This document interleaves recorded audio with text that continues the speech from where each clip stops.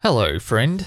You've stumbled upon the Season 1 archive for On the Bubble podcast with me, Josh Liston.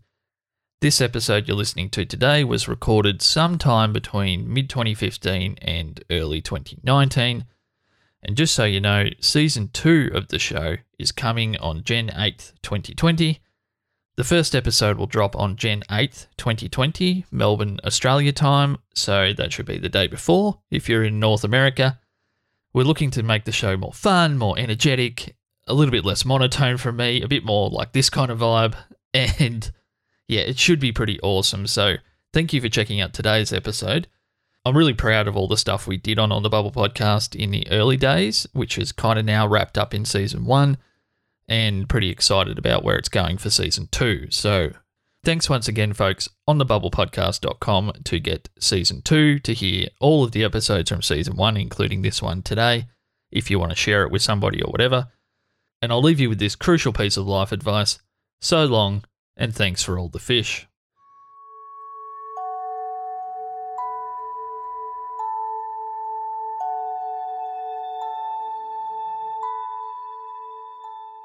And their feelings about what the fans did and how that affected their life. And it's an incredible thing to have fans rise up when you're feeling like a failure, to know that you're not in the eyes of, thousands, tens of thousands of people, when they're saying your show isn't good enough to be on the air. That's the feeling you have. No, regardless if you think, wow, creatively, I thought we were onto something special here. And then you're going to leave the air and then this happens.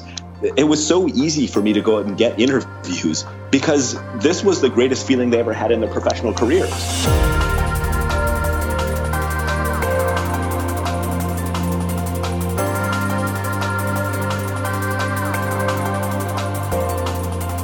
So I'm here with Michael Sparaga, who is the director of the new fan campaign documentary United We Fan. And I'm pretty excited to have Michael on the show today. I know this is a little bit unusual for On the Bubble podcast to have an interview, but there really hasn't been anything else to come out in the entire universe that's maybe as appropriate to this particular podcast as Michael's new documentary. So just before we get going today, I wanted to say one thing, because I'm going to attempt to pull myself out of the rest of today's conversation as much as possible. When I first saw United We Fan, I thought to myself, wait, there's someone else in the world that's just as interested, or maybe even more interested in the craziness of fan campaigns than me. It just made me think this thing's actually real. It's not just some weird thing that I fell upon. It's actually a thing around the globe and other people care. So with that little preamble, Michael, did you want to tell us a little bit about yourself and how you came to be creating United We Fan? That was a great intro. Thanks for that. I grew up loving TV. I just grew up sitting cross-legged in front of TV. I've always loved it. And when I was actually 13 years old, I wrote a letter on behalf of a show that I really loved called Crime Story, which was, I love to see you do an episode on Crime Story. It was Michael Mann's other show, the one that wasn't Miami Vice. And it was serialized. And I didn't even know really what the difference was between, a procedural and a serialized show at that point. I just knew that I had to watch every week because what came the week before was leading into this week. And that was really exciting. And it was just this one relentless pursuit of a police detective trying to catch a criminal. And over time, I've recognized how influential that show was, that it wasn't odd for me to love that show. That show is really loved. I bumped into a lot of people. I started to read about how that influenced Sopranos, how it just was it was a special sort of show, and it introduced a lot of talent. You look at the guest lists on that show and they were huge. So it wasn't something that I was an oddball person for loving. It was just the start of where TV really was going. And I wrote a letter at age 13 to NBC begging them to bring it back because it ended on this incredible cliffhanger, literally a nuclear bomb going off in the desert. I was like, oh no, what happens? And so my mom's like, if you want to, get more of it, write a letter. So I did. In the middle of the summer, I wrote a letter, which, I didn't necessarily love writing when it wasn't school time.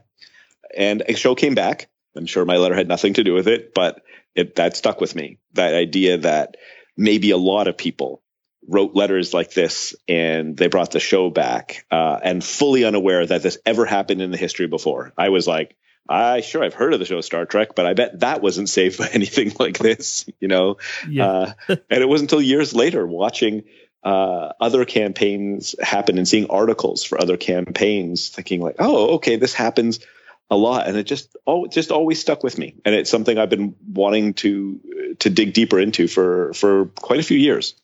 I was actually going to ask you if there was a particular show, which you've answered, that kind of made you aware of fan campaigns. I know for me, and I've explained this before on the podcast, the reason I started with Sarah Connor Chronicles was because that was the first place that I even discovered that fan campaigns were a real thing, and that was quite an involved fan campaign. Very. And I guess the second thing is, how did the interest in fan campaigns in general and TV coalesce with directing?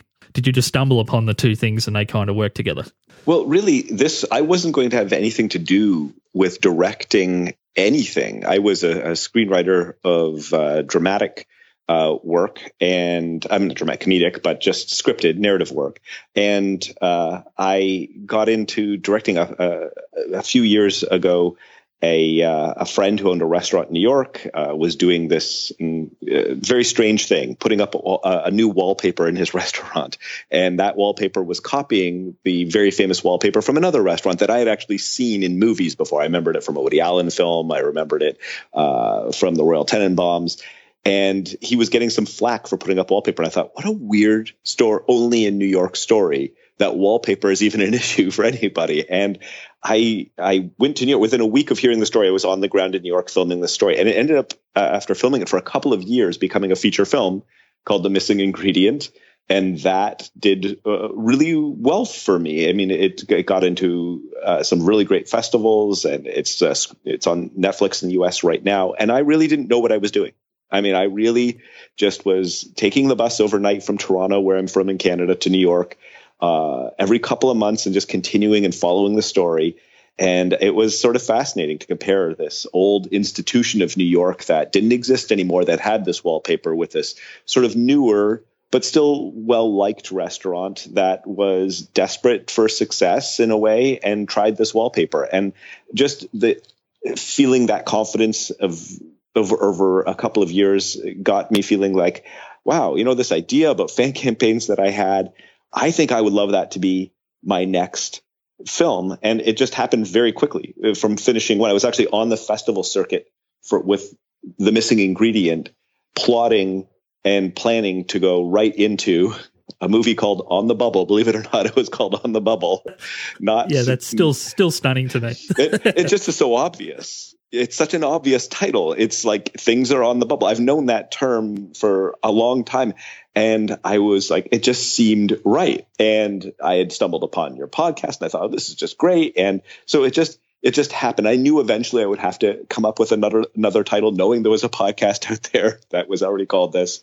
So I was in production on one while wrapping up the other. So yeah, it was kind of organic getting into directing it, but I've got that sort of documentary directing bug now, and I just would want that to keep going. That's an awesome story. And I think that it probably would have helped me a lot more if it was called On the Bubble. Maybe not so much you. So yeah, it's a great title. One thing, and this is a fortuitous, I guess, I have a Canadian on the show. What is it about Canadian TV culture that makes the fan community so dedicated to shows?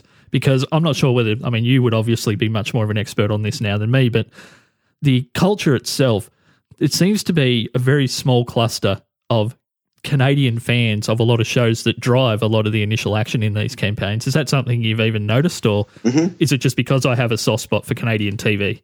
You probably have a more soft spot for Canadian TV than most Canadians, which is good. It's a very strange thing to be a Canadian filmmaker. We're in our own country, no word of a lie, in our own country, we're only 1% of our own box office. That's 1%. And that's incredible. I mean, when you think about it, that's really just essentially family and friends. That's not much more than that. And it's hard to produce material. Essentially, we have sort of one hit, like a Goon or Away From Her or something. And you take that one hit out of that year, and that number even drops further. And it's just been really hard to be next to a content creating monster right below us that spreads that content all over. But we also get that on the airwaves. We get it from everywhere because most of our population lives right alongside the border with the U.S. So it's something that's as somebody starting out this business thinking, can we even make the movies we want to make here? But as it comes down to the way we absorb content is for the most part U.S. content.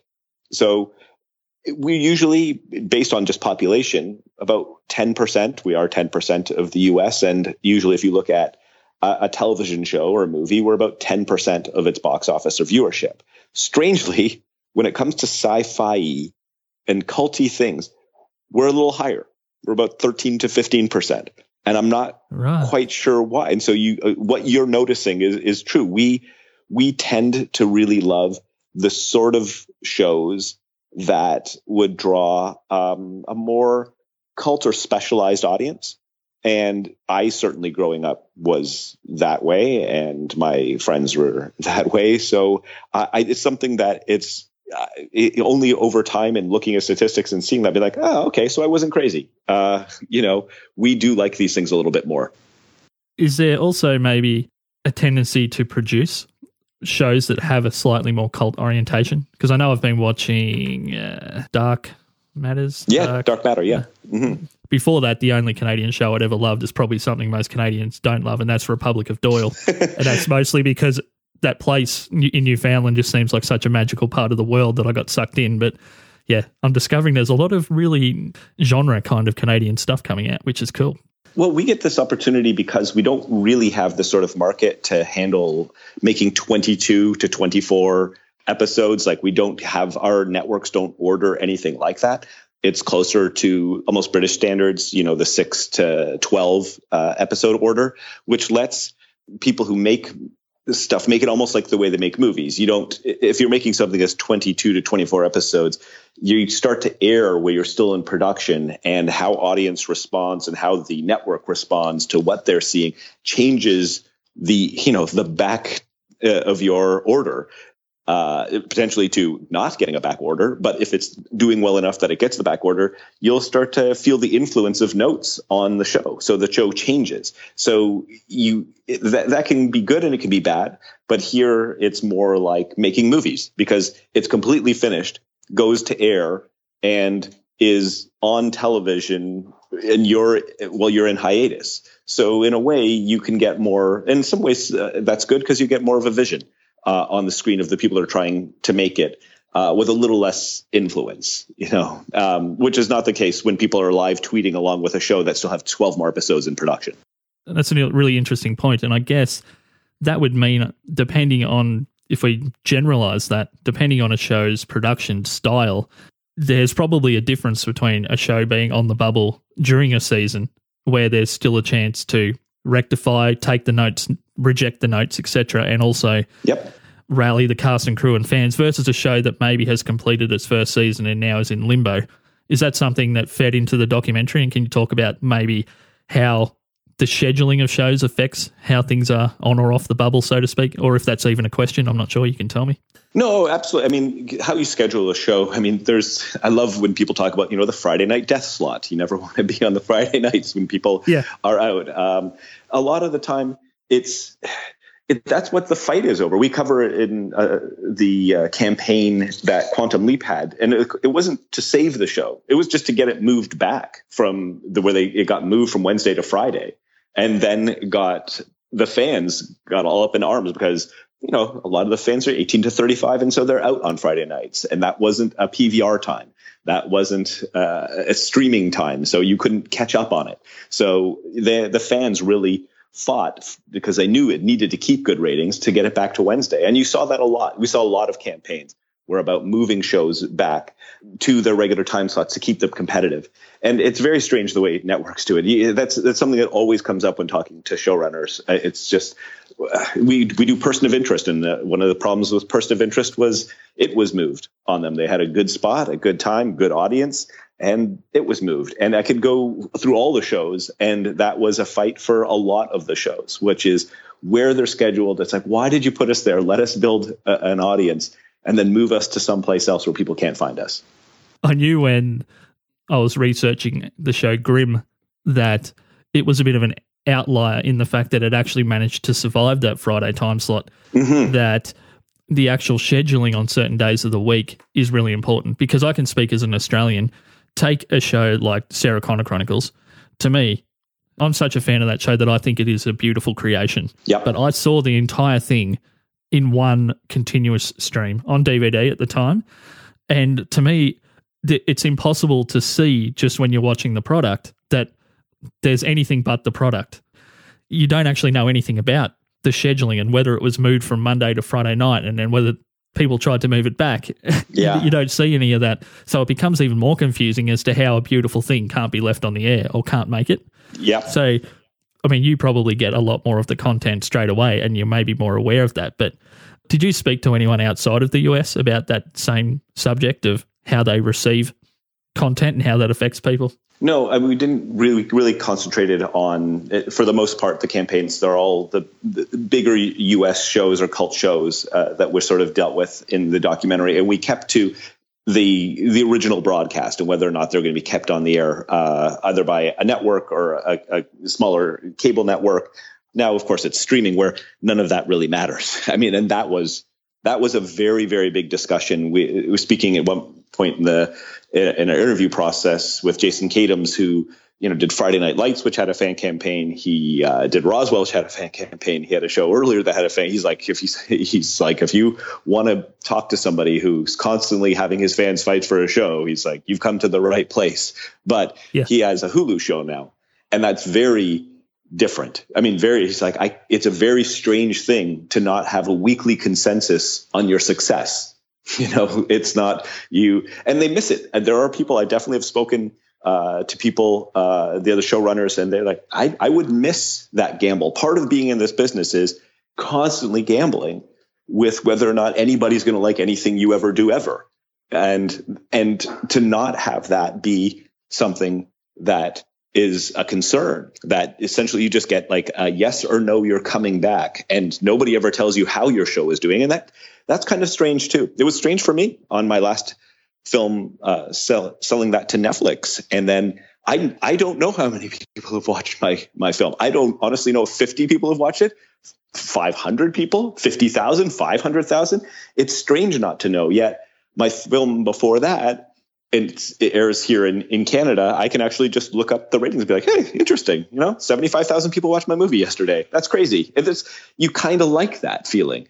And to not have any sense of that takes out a little bit of what this whole business has always been about from the very second this business ever existed is gone. Just fascinating that you brought up what I guess is feedback for the people creating shows. Mm-hmm. I know with Shannara Chronicles, the first season was maligned, I guess, for being a little bit too kiddie, and they thought if we move it away from MTV and make it darker and put it on Spike, a network that maybe where they can get away with more adult content, it will work.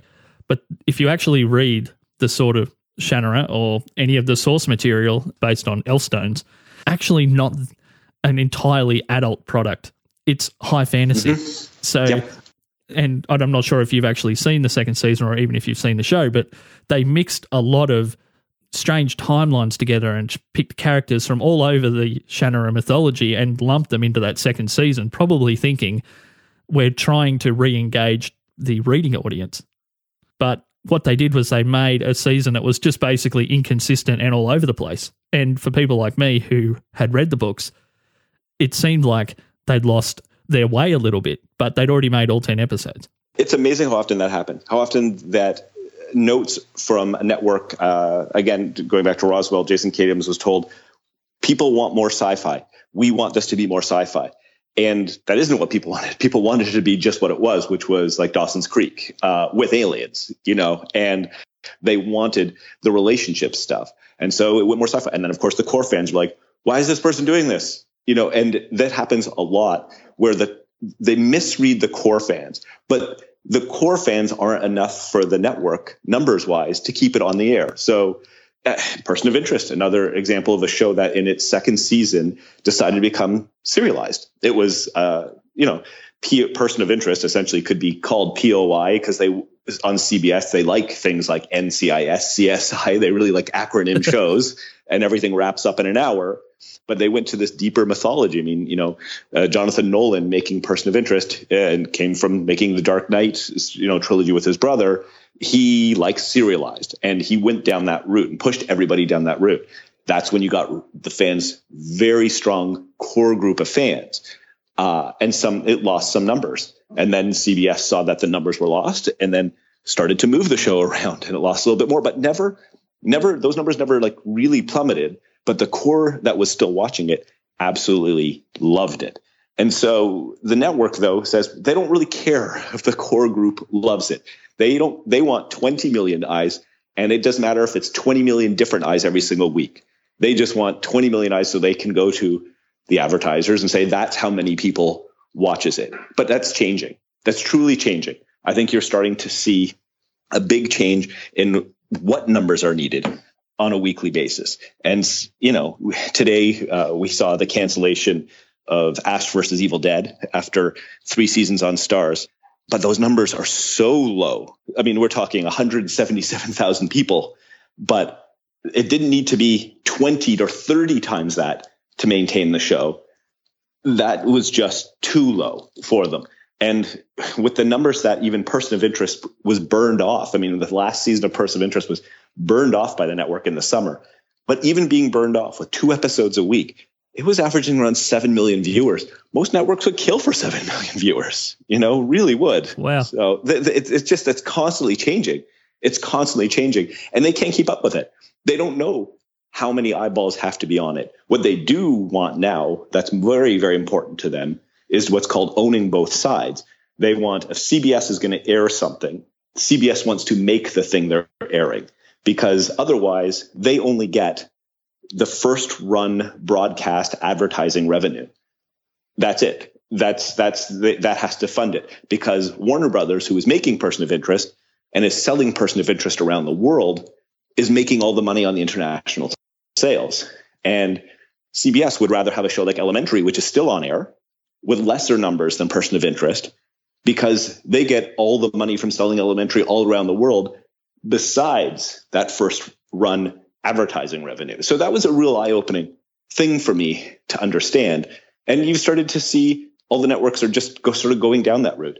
I think the deal to get Timeless back on air that they're really not discussing was the fact that the producers behind Timeless, beyond the fact that the fans rose up and said, we want more, the producers came back to the table, all likely, and said, we will give you a portion of our international sales. So it made sense to keep that on the air for them financially. Just to extrapolate that out a little bit, the effect of these big streaming companies that are producing in-house content and owning it from day one, that's basically the networks are trying to replicate that same model, so they have front to back kind of ownership. Yep. But they're trying to do it on the back of potential advertising revenue more so than subscription revenue. So it's it's a slightly different model trying to fund the same setup. That's good luck to them, I guess, on that. There's only going to be so many producers that are going to want to give up their IP completely just to try and get a show back on the air. I mean, I'm not sure how many people would do that. So another thing that's interesting is you're seeing the networks get into trying to be streaming services. We sort of CBS All Access is they're trying to be a Netflix and compete with just straight streaming and giving content creators that sort of freedom as well to just do a full season. Don't have to deliver 22. We'll do shorter seasons. And so that happens there. And what I think is so fascinating is Star Trek is a show that if there was never the third season back in 1960, if they didn't fight for it in 67, there isn't that third season. And then Star Trek doesn't go into syndication and doesn't become what Star Trek is in the world, which is, probably the biggest TV show of all time. And I know people will be like, oh no, it's the Honeymooners, or it's I Love Lucy. They'll say it's something else, but it's like, yeah, I don't know. People dress up like Klingons around the whole globe, and almost every weekend somewhere in the world, there's a Star Trek conference. It's whether you watch it or not, you're very aware of its influence. And so I'd say Star Trek is pretty much the biggest show ever on television.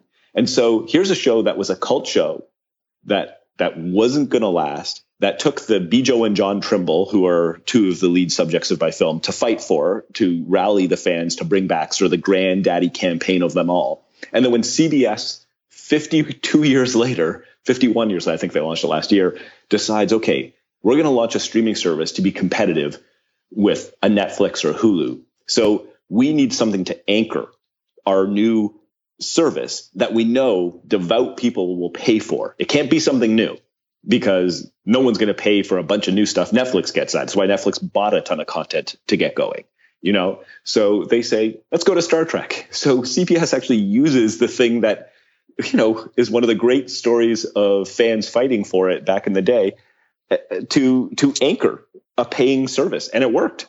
You know, people got CBS All Access. And then, of course, they went with, you know, a sequel in a way, or a spinoff of The Good Wife. So they're looking at shows that already have followings and using those to anchor people to get the service. Because if you love Star Trek, there's no way you're not going to be watching weekly new Star Trek episodes if they're available to you. So I just find that really fascinating.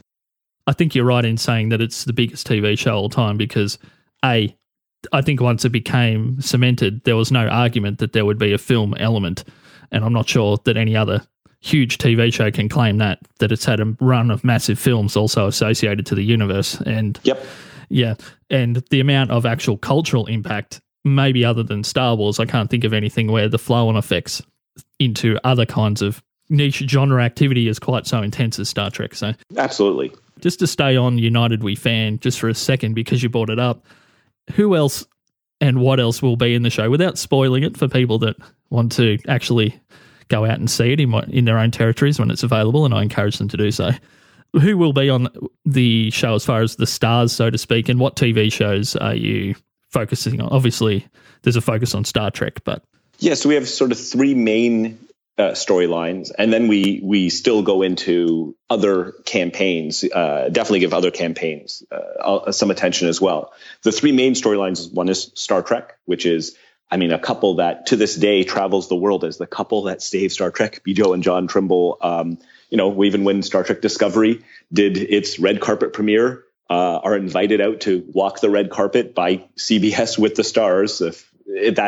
They've made being fans who fought to save a TV show the thing they're known for in their life. That's pretty incredible. Still together after all these years as well. And you know, they were sci-fi fans. They came by it very honestly. Sci-fi fans who were in the sci-fi convention circuit, who met Gene Roddenberry, befriended him, ended up loving his show, and then fought for it. So their identity was very closely related. And that's a very important theme in my film, is community and identity, that you're often fighting not just for the show, you're fighting to save the community of people that you love that show with.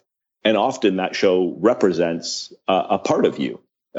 We do the show Chuck, the finale in a footlong campaign for Chuck. And early in that campaign, the person says, you know, he was a nerd and I'm a nerd. You know, it's like there is that throughout the whole film. You'll find in every way that people attach to their shows. And I also was very careful when looking for the people that I was going to feature in the film, that they had very good reasons for wanting to fight for shows. We didn't really want someone to be like, well, why'd you fight for this show? I heard you get your name in the newspaper. That's not very engaging, you know? And we didn't honestly find that either, reaching out. It was actually very difficult decisions on what stayed in the film and what didn't.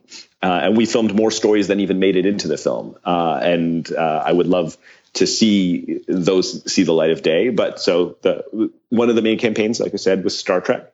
Then we have the woman who fought for Cagney and Lacey in 1983, Dorothy Swanson, who after being a part of that letter writing campaign to save that show and that being successful, formed a viewer advocacy group called Viewers for Quality Television that was a force in the television industry for all the 80s and 90s. And their campaigns saved multiple shows. Essentially, the 80s and 90s was just every campaign led back to VQT, Viewers for Quality Television. She went from being a Michigan school teacher and housewife to somebody who literally would get invited into the offices of network presidents, and they would sort of go over their fall schedule with her.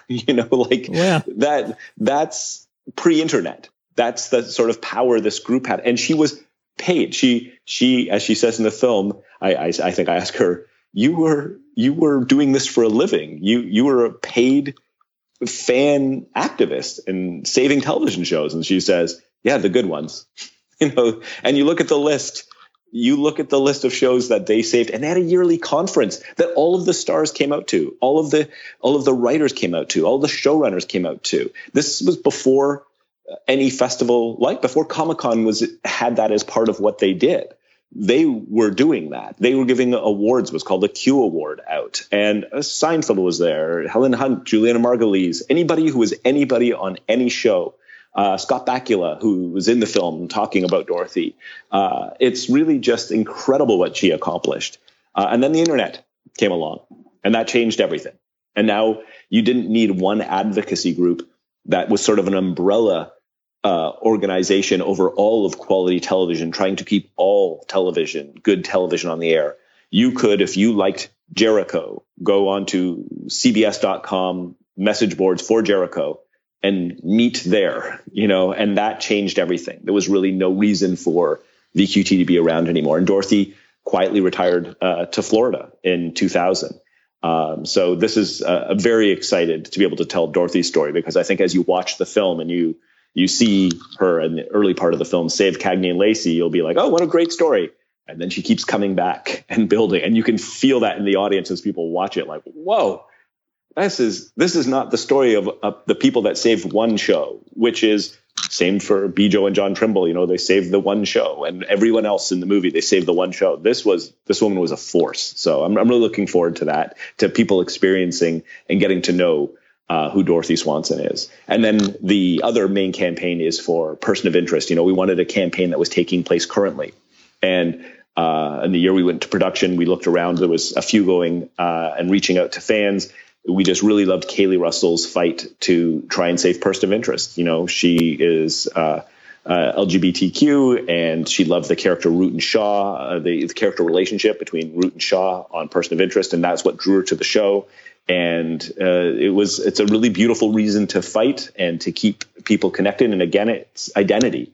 It's really just, she really didn't see herself reflected on network television all that much in her life. And to see on a CBS show, of all things, her identity reflected was a really big thing. And that's not much different than Dorothy back in 1983, seeing strong, powerful women in Cagney and Lacey throwing perps down on the hoods of cars, and not throwing perps down and saying, what's your husband like these days? They were cops, not just there to talk about the relationships in their lives. They were being cops the same way men were being cops on their cop shows. So it really all comes down to identity.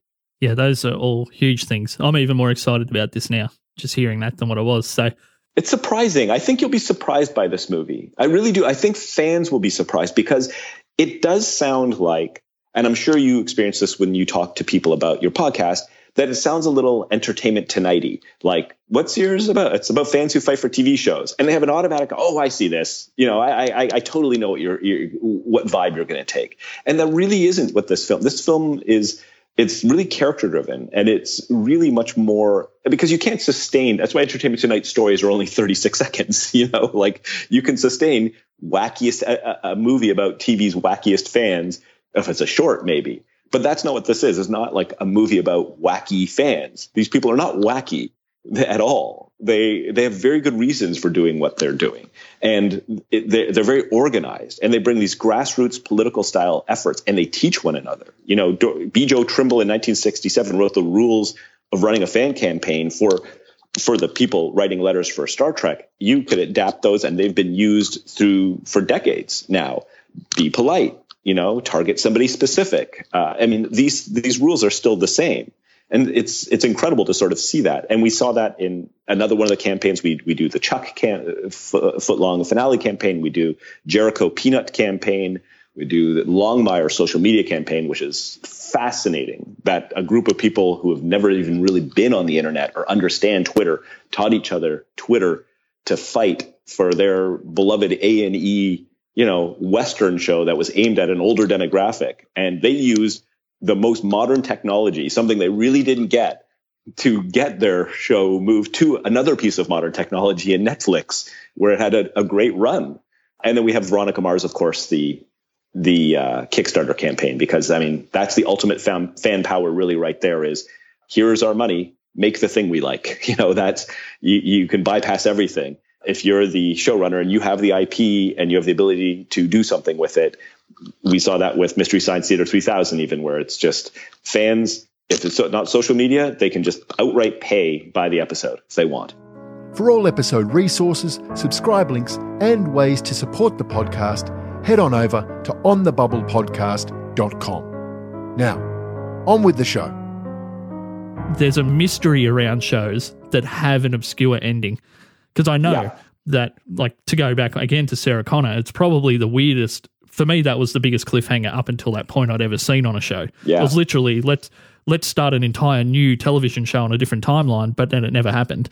I don't think, and this is just my feeling, that the fan campaign would have been quite as rigorous and had lasted as long and the community still be as strong 10 years later if the show hadn't ended like that. Absolutely. No, you're 100% right on that. And I absolutely agree. And I remember that was your first episode, I believe you did, Sarah Connor Chronicles. Yeah, it was. Yeah, that's why I did that first. Yeah. I love that. I love that it was personal. And I really do. And I can't say that any campaign I've seen for any show, it really didn't come down to how that show ended as not being a reason why the fans fought. Star Trek was a little bit different. It was really new. It was adult sci-fi, you know, and that was a whole different era of television. There weren't that many programs on television really at that time. So, but moving forward to a lot of these shows, a lot of these campaigns, it really was how they ended things. And those fans of Longmire, I tell you, I keep coming back to Longmire because it's so surprising to me. But again, a shootout, somebody was shot somewhere on a hill. Nobody knows who was shot. You bet fans fought to find out the answer to that. And you've seen other shows, Jericho for a third season, get comics and graphic novelizations to try and wrap things out. And those things stay, you know, and as networks need less and less people to sustain a show, and as effects get cheaper to make, I think I know this even, that showrunners get approached. You know, the showrunners of Jericho were very close in 2012-13 to bringing Jericho back to Netflix. There were multiple conversations to bring a show back. And you're going to see, because those fans are still there. You still walk through Comic-Con and there's a booth in Comic-Con for the Jericho Rangers. They're still there, holding on, still talking about their show, still pushing for more. And when you need to bring subscribers over, people who aren't, you know, who they're sustaining the channel by putting $8 a month down and will keep going for years and years and years. I think it's really fascinating. It's really fascinating to see how television has changed. And it's changing so fast that if this movie takes a year to get out, everything is going to change right along with it. It's just incredible that you're seeing Netflix go from a place that people were really, really pushing to save shows and Netflix needed subscribers to now they're making their own shows and people are fighting for things on Netflix. So I love it. I mean, it's very dynamic. The documentary United We Fan isn't on the bubble, is it? So I'm joking. No, it is definitely United We Fan. It's great. The stars of United We Fan are the fans. It is about the fans, but there are major showrunners. We have Zachary Levi, we have Nichelle Nichols, you know, we have Scott Bakula. We've got some incredible showrunners as well, you know, Jason Katims, Rob Thomas. We have everybody behind the shows and part of the shows. But you'll see it really is about them supporting what the fans did and their feelings about what the fans did and how that affected their life. And it's an incredible thing to have fans rise up when you're feeling like a failure. To know that you're not in the eyes of, you know, thousands, tens of thousands of people when they're saying your show isn't good enough to be on the air, you know, that's the feeling you have. No, regardless if you think, wow, creatively, I thought we were onto something special here. And then you're going to leave the air. And then this happens. It was so easy for me to go out and get interviews because this was the greatest feeling they ever had in their professional careers when fans fought to save what they were doing, their vision. And so it was a real joy to make this movie. And I honestly do hope that I get an opportunity to continue making this movie, because I think United We Fan, we could have extended parts of every story that's in this movie and then go on to the other 50 fan campaigns that your show highlights. Every one of them deserves to have their story told. Every one of them. Exactly. That's probably a great way to finish up. I completely agree. Michael, did you just want to tell us what's the best place for people to find the documentary when it comes out? And this show's mostly consumed in North America, so I guess we'll start there. And then what's the plan for that to be global? Is it iTunes, through Apple, or is there another platform you're looking at in the future? We're just starting to get the film out. It was made independently here in Canada. It does have a pay TV network it's going to air it. We're also going to have theatrical likely this fall. But as far as the rest of the world, we have our world premiere is just next week at the very big, very, very big documentary festival called the Hot Docs Documentary Festival. And a lot of people are circling. We're already sold out. We're sold out in advance, which is fantastic. Thank you. And now it's about how do we get it out to the rest of the world? And we certainly know there's going to be a lot of interest. And obviously it will be streaming at some point, but it'll be traveling, I would imagine, the festival circuit for quite some time. And maybe even the con circuit, the convention, Comic-Con circuits that are out there, because I think that's where a really core group of our audience is. And I want to be able to experience showing this to audiences before it goes to streaming, before people are consuming it by themselves like they consume television, in their homes. So I'm going to be with this film hopefully for the next 6 months to a year, going to festivals with it, and then it'll be around everywhere for people to see. Oh, and so if they're looking for news on please follow it at United We Fan Doc on Facebook, on Instagram, on Twitter, and you can hear all about where it's going to be next and how it's going to come out. And I think it's going to have a very exciting and successful run in the coming months. Excellent. And that's at United We Fan Doc, DOC, on Instagram, Twitter, and Facebook. I think I've followed it in all places. It's slightly different content going to some of those. So that's excellent. And I guess I'll just finish up with a bit of a quick question. And this is maybe my request of Michael. If you happen to know anywhere that I can find information on the show Banshee, it's almost like there's this shroud of secrecy about the Banshee fan campaign and I can't penetrate it on the internet. For all episode resources, subscriber links, and ways to support the podcast, don't forget to check out onthebubblepodcast.com. Thanks and talk to you soon.